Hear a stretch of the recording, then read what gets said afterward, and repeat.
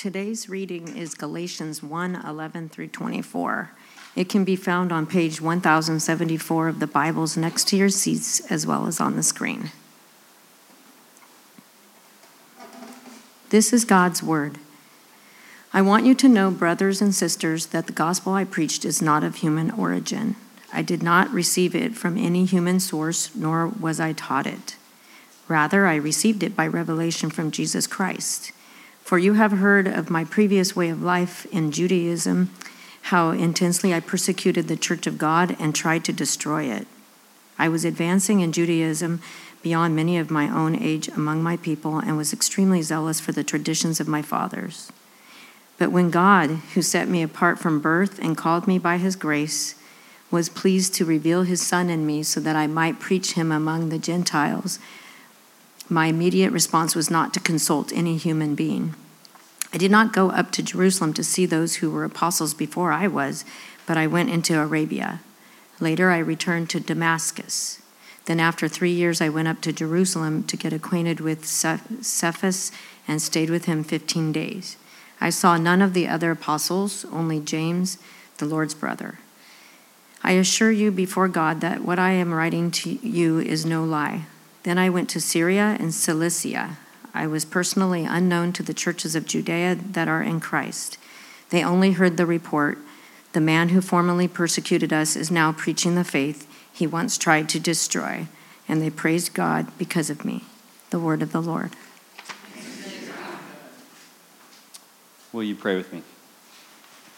Our God of grace, as we come into this room, we hold things. We bring things in with us. We carry things. They might be experiences. They probably have emotions attached to them. They might be moods that we are in. They might be troubling thoughts. It could be a reaction of gratitude, could be a season of joy, could be a season of depression or grief. We sit before you right now, really believing that that as I'm speaking right now, I'm just voicing who we are, and we're voicing that truly before someone who's listening. And in this time, our hope is that you confirm that sense in us, or that hope in us, that you are listening. You confirm it by letting us hear from you in whatever way we need to hear from you. And you know better than us what we need. Because the truth is, all of us are more of a mess than we care to admit. And we may try to Band-Aid over that and put on nice clothes or a smile on our face. But underneath it, we have questions, anxiety, regret, burdens, failures, waywardness.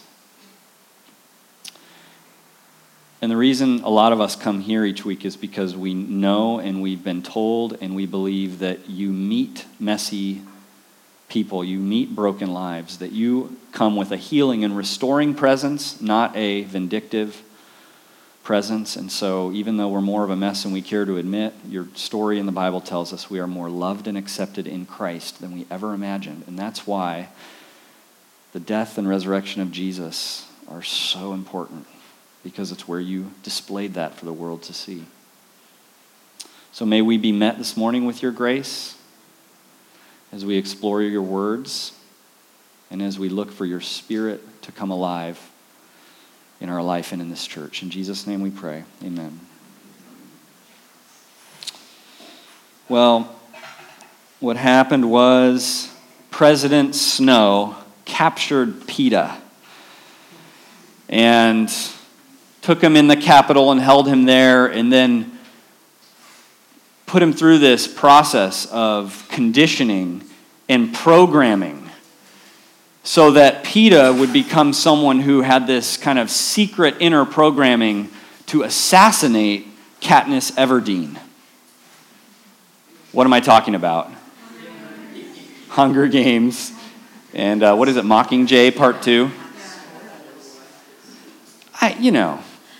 I hear you saying spoiler. I see the ears being covered.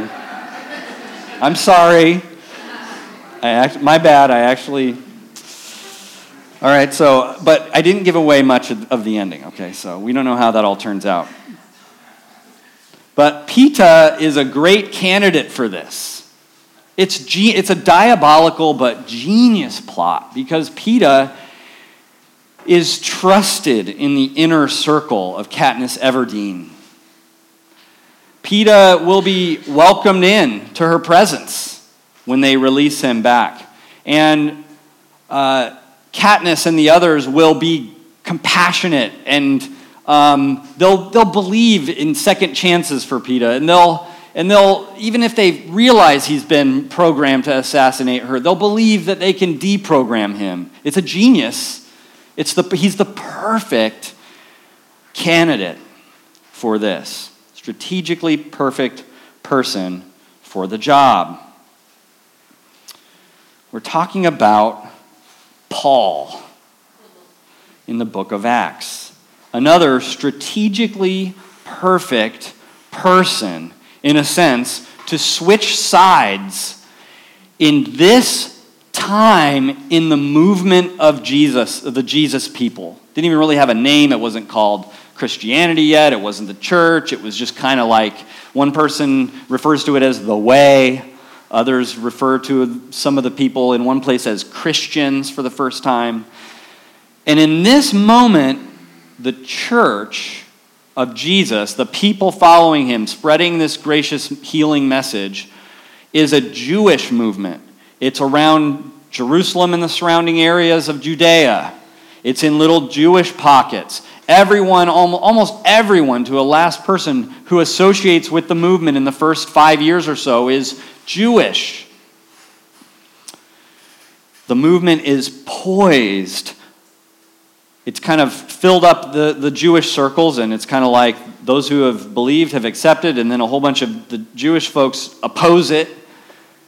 It's poised now to break beyond the barriers of the synagogues and move out into the non-Jewish world, the Gentile world. And this guy, Paul, is the strategically perfect person to help that happen. His command of Judaism is flawless, as the text referred. He's a high-performing insider in the Jewish movement. His credentials couldn't be more secure. He's also, we find out and we see, before his conversion and after, we see that no matter what he's doing, he's going to be a clear leader. And then we have this other cool thing about him that's amazing for what he's going to be called to do, is that he's not just a cultural insider with the Jews. He actually grew up in a big city called Tarsus, where he would have been an incredible minority as a Jew. So he grew up going to the synagogue in a big city named Tarsus, and one of the clinchers is he grew up a Roman citizen. So he has fluency in the language, he has fluency in the customs, he's a world traveler.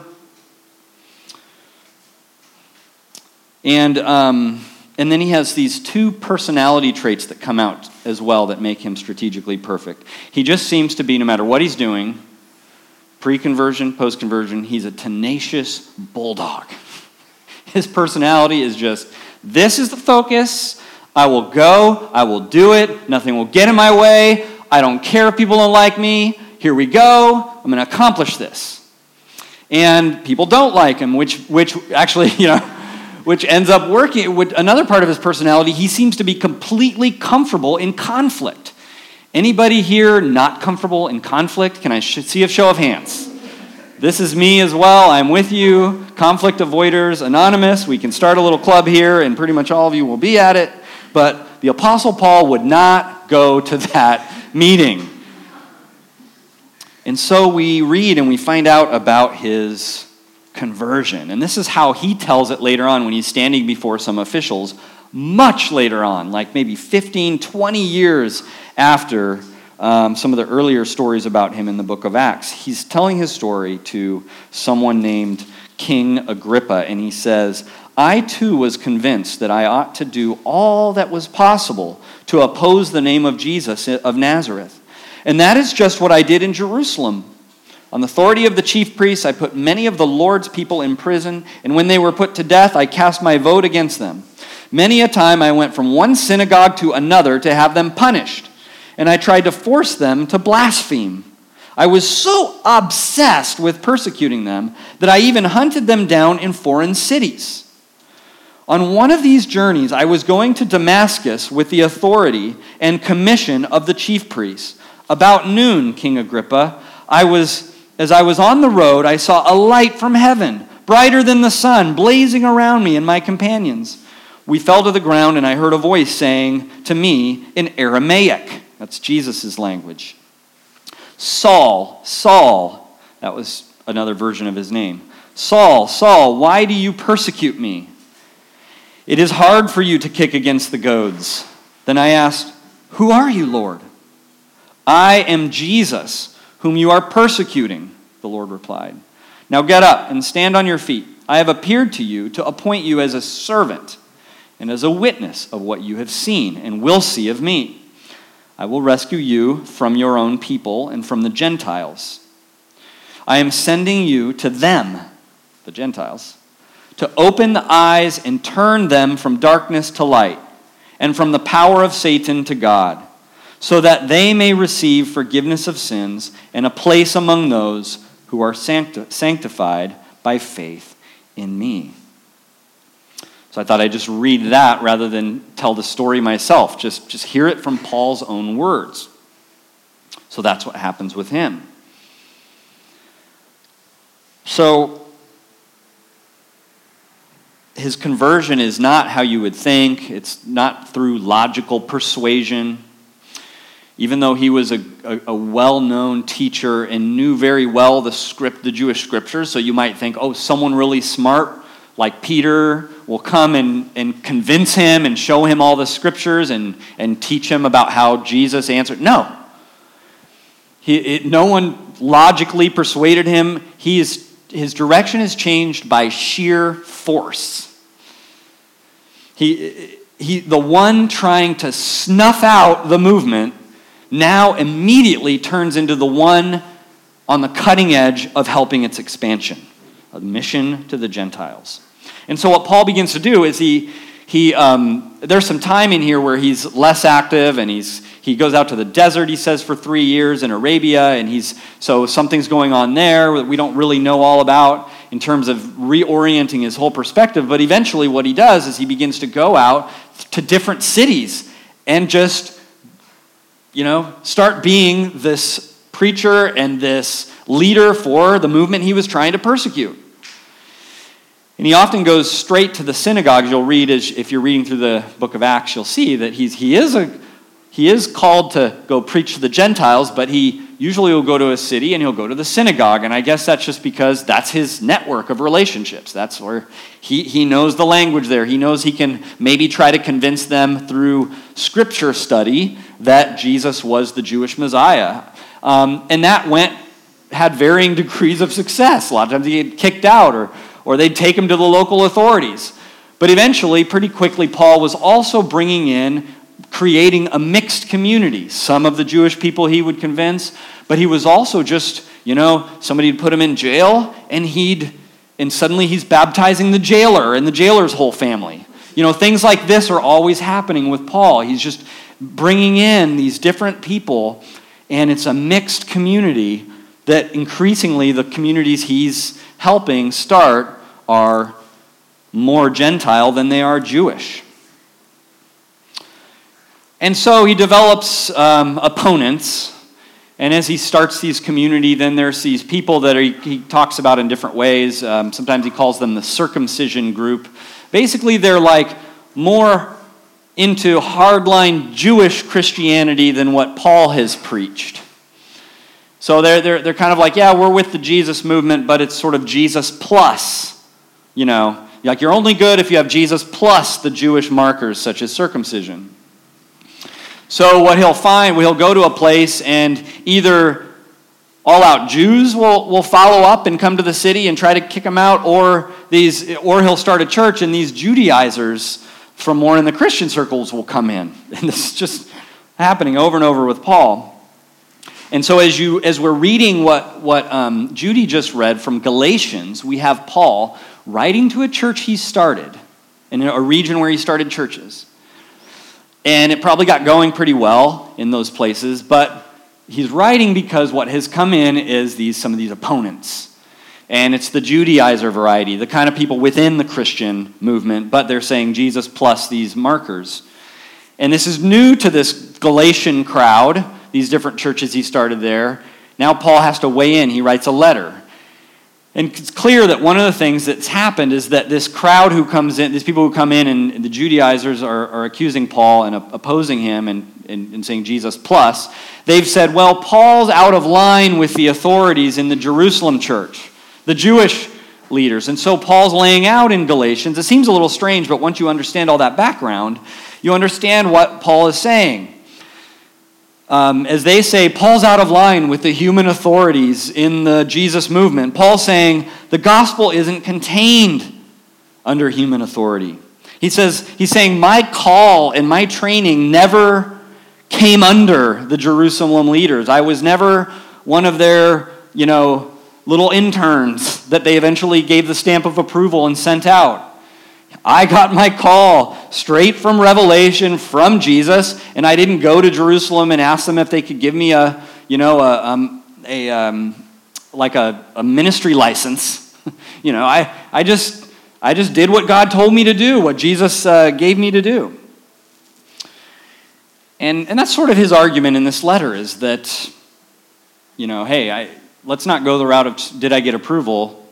This is my call. I'm just doing what I'm called to do. And then he kind of adds in the end. And by the way, I did visit Jerusalem, and they were pretty happy about me becoming a Christian and doing this. It's kind of like, I wasn't getting their approval, but when they heard about what I was doing, they praised God. So it's like I'm not under their authority, but they think what I'm doing is fine.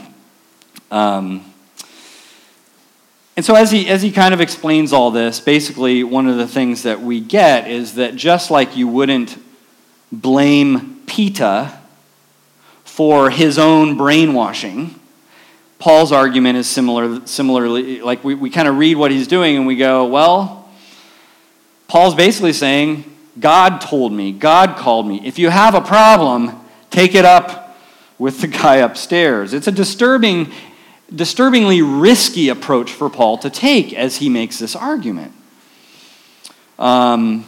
He's saying, don't try to verify, my connection with Jesus and my authority within the Jesus community through witnesses and a track record and the people I'm connected to.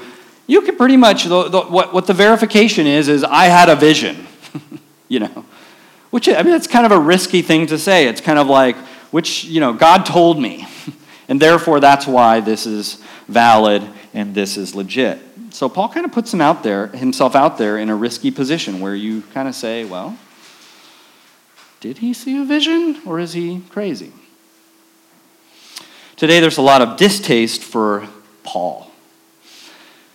It's one of the cultural moments that we live in, is that we're affected by a movement that has basically said, a kind of a thought process, and I understand it. It basically says, well, the Apostle Paul seems a little harsh, and we don't necessarily agree with some of the things in our culture today that he says. Doesn't seem very progressive. So, but Jesus was a nice, loving guy and forgiving and all that. Certainly, Paul changed things. So Paul's someone to not really trust. Paul, and in fact, the theory kind of goes, Paul really tweaked all of it and invented a whole kind of direction for Christianity that, where he kind of had an agenda with things and took it in a new direction. And that's not the real Christianity. So that's in the world. That's, that's around us. You maybe have thought some of those things. Maybe you come in with some of those thoughts, and you've maybe run into it with friends. So one of the things to ask is, did Paul have anything to gain? I mean, if this is true, what was Paul getting from this? Is there any evidence that he has any kind of agenda? And I will say that one of the things, the research I've been looking at as we've been looking at all these characters from the book by Ben Witherington is really looking at what's our best historical evidence of all these early characters in the Christian church. So just a disclaimer that I follow the degree of thinking that the best historical evidence we have are some of these early documents that ended up in the New Testament. Now, some say, oh, those, whatever. But I think the evidence is there that these are the best historical things we have to look at to say what was actually happening. And so as we look at that, if we want to understand Paul and the best historical evidence, you say, well, what did he have to gain? Did he have something to gain? Well, how about status? Did he have status to gain in this switch that happened? He experiences a total reversal in status. He gets a target on his head by making this switch from being like chasing down Christians to being their lead preacher. His career is flushed down the toilet, and any leverage or control or advancement that he might have. You know how we all, even if you deny it, we all love to have some little foothold or control in our lives. We love to say, this is where my life is going. This is who I know. This is my safety net. We love that.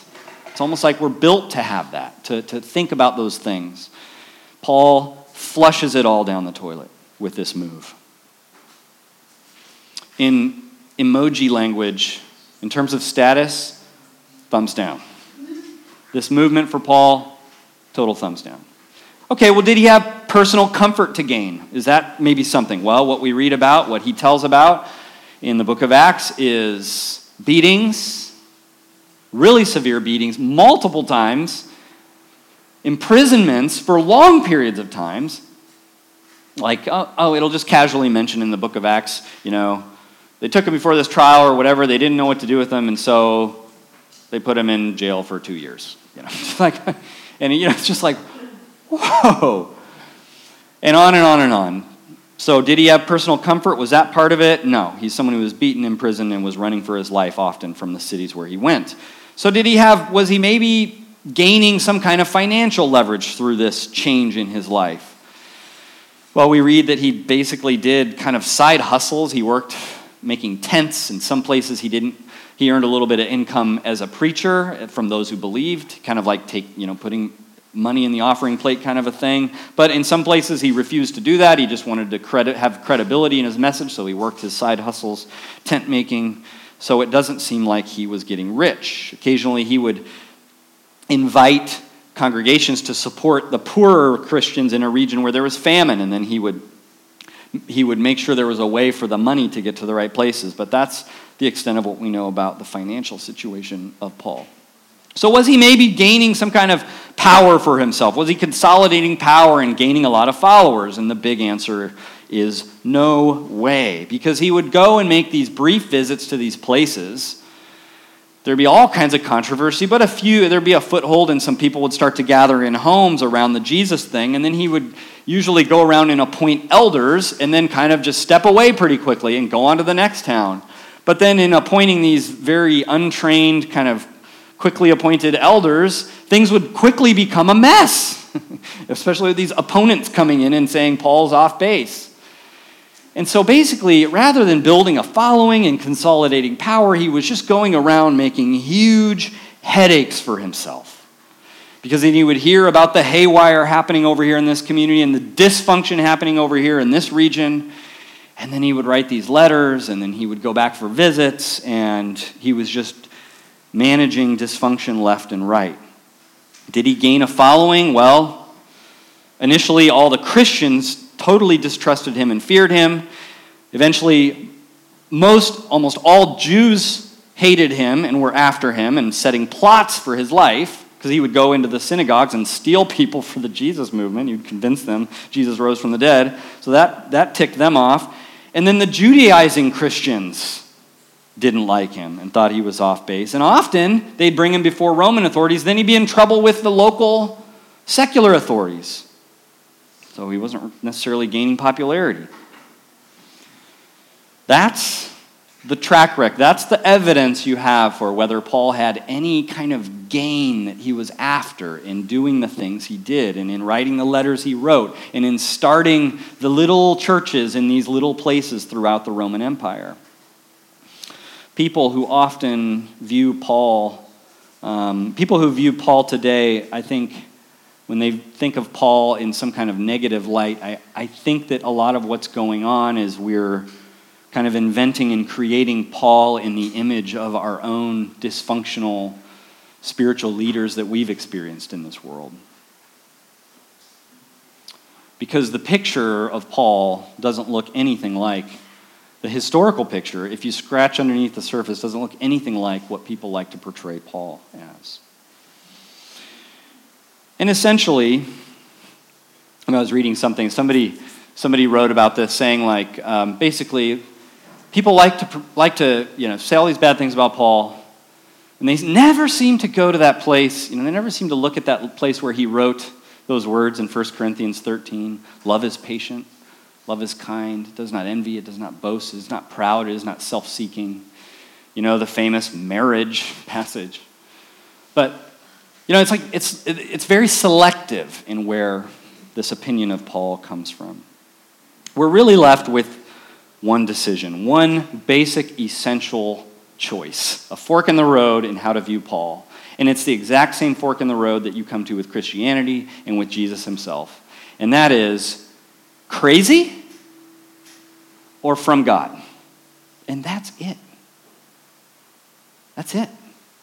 Is Paul crazy? The way he says this, I'm telling you, I was walking on the road one day doing the logical thing, snuff out the dangerous Jewish Christian sect.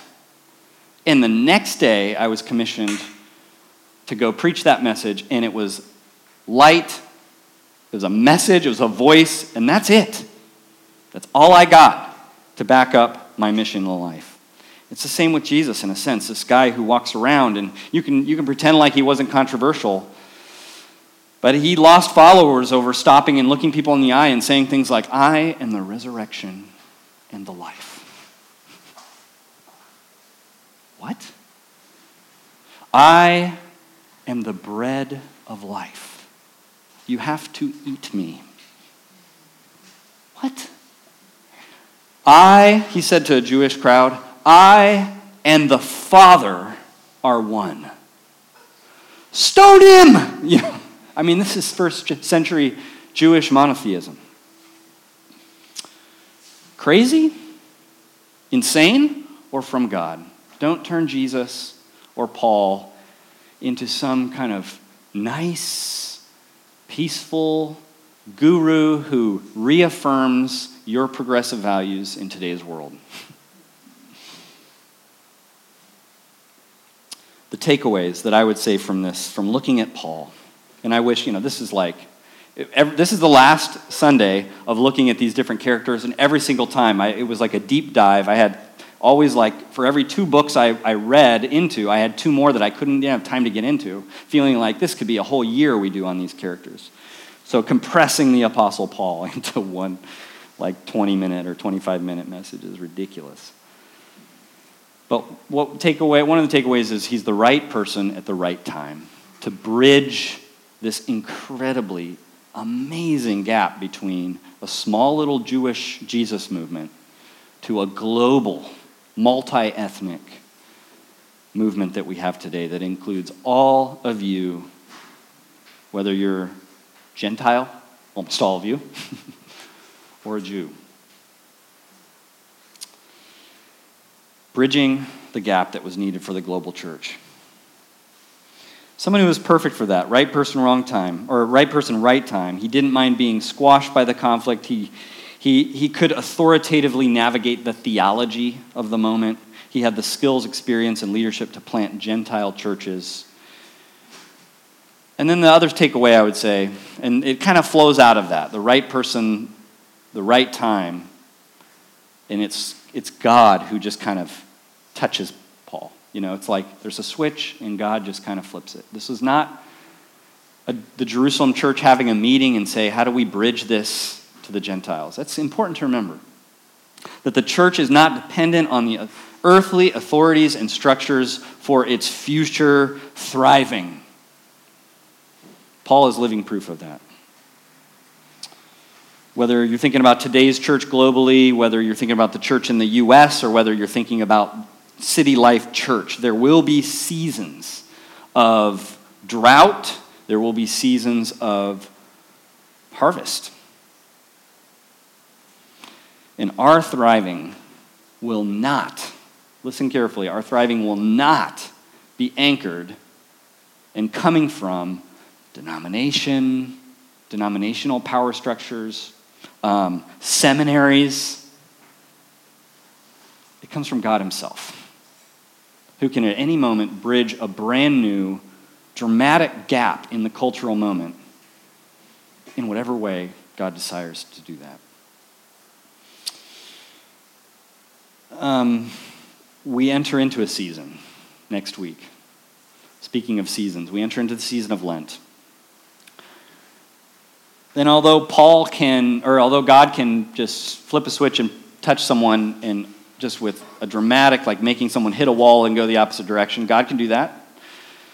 But it doesn't take away from our responsibility as much as we can to open our ears, to pull the cotton out, the earbuds, the AirPods out, and everything else, and just listen for God's voice. So in this season of Lent, I encourage you to do what you can. Take a step to open yourself up to hearing God's voice. And if you don't, it's okay too, because God might put a wall in front of you that you bounce the opposite direction. He might do a Damascus Road thing to you. So if you don't do it, or if you do it, either way, God's going to have his way with you. Slow down and hear God's voice. Here's a few specific things. We have a retreat in March 27, 28, 29. Come to that. There's more information about it. You can talk to me. Another one would be pursuing, formally joining City Life Church and just kind of stepping into that more, I'm a known entity, I'm here, and I want to put myself in with this group. I want to follow Jesus here.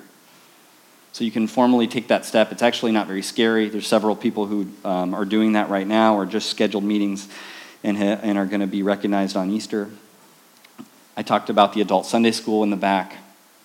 And then I would also encourage you just to consider a practice or a prayer that during the season of Lent, to open yourself up to God and hearing God's voice on a daily basis. Let's pray.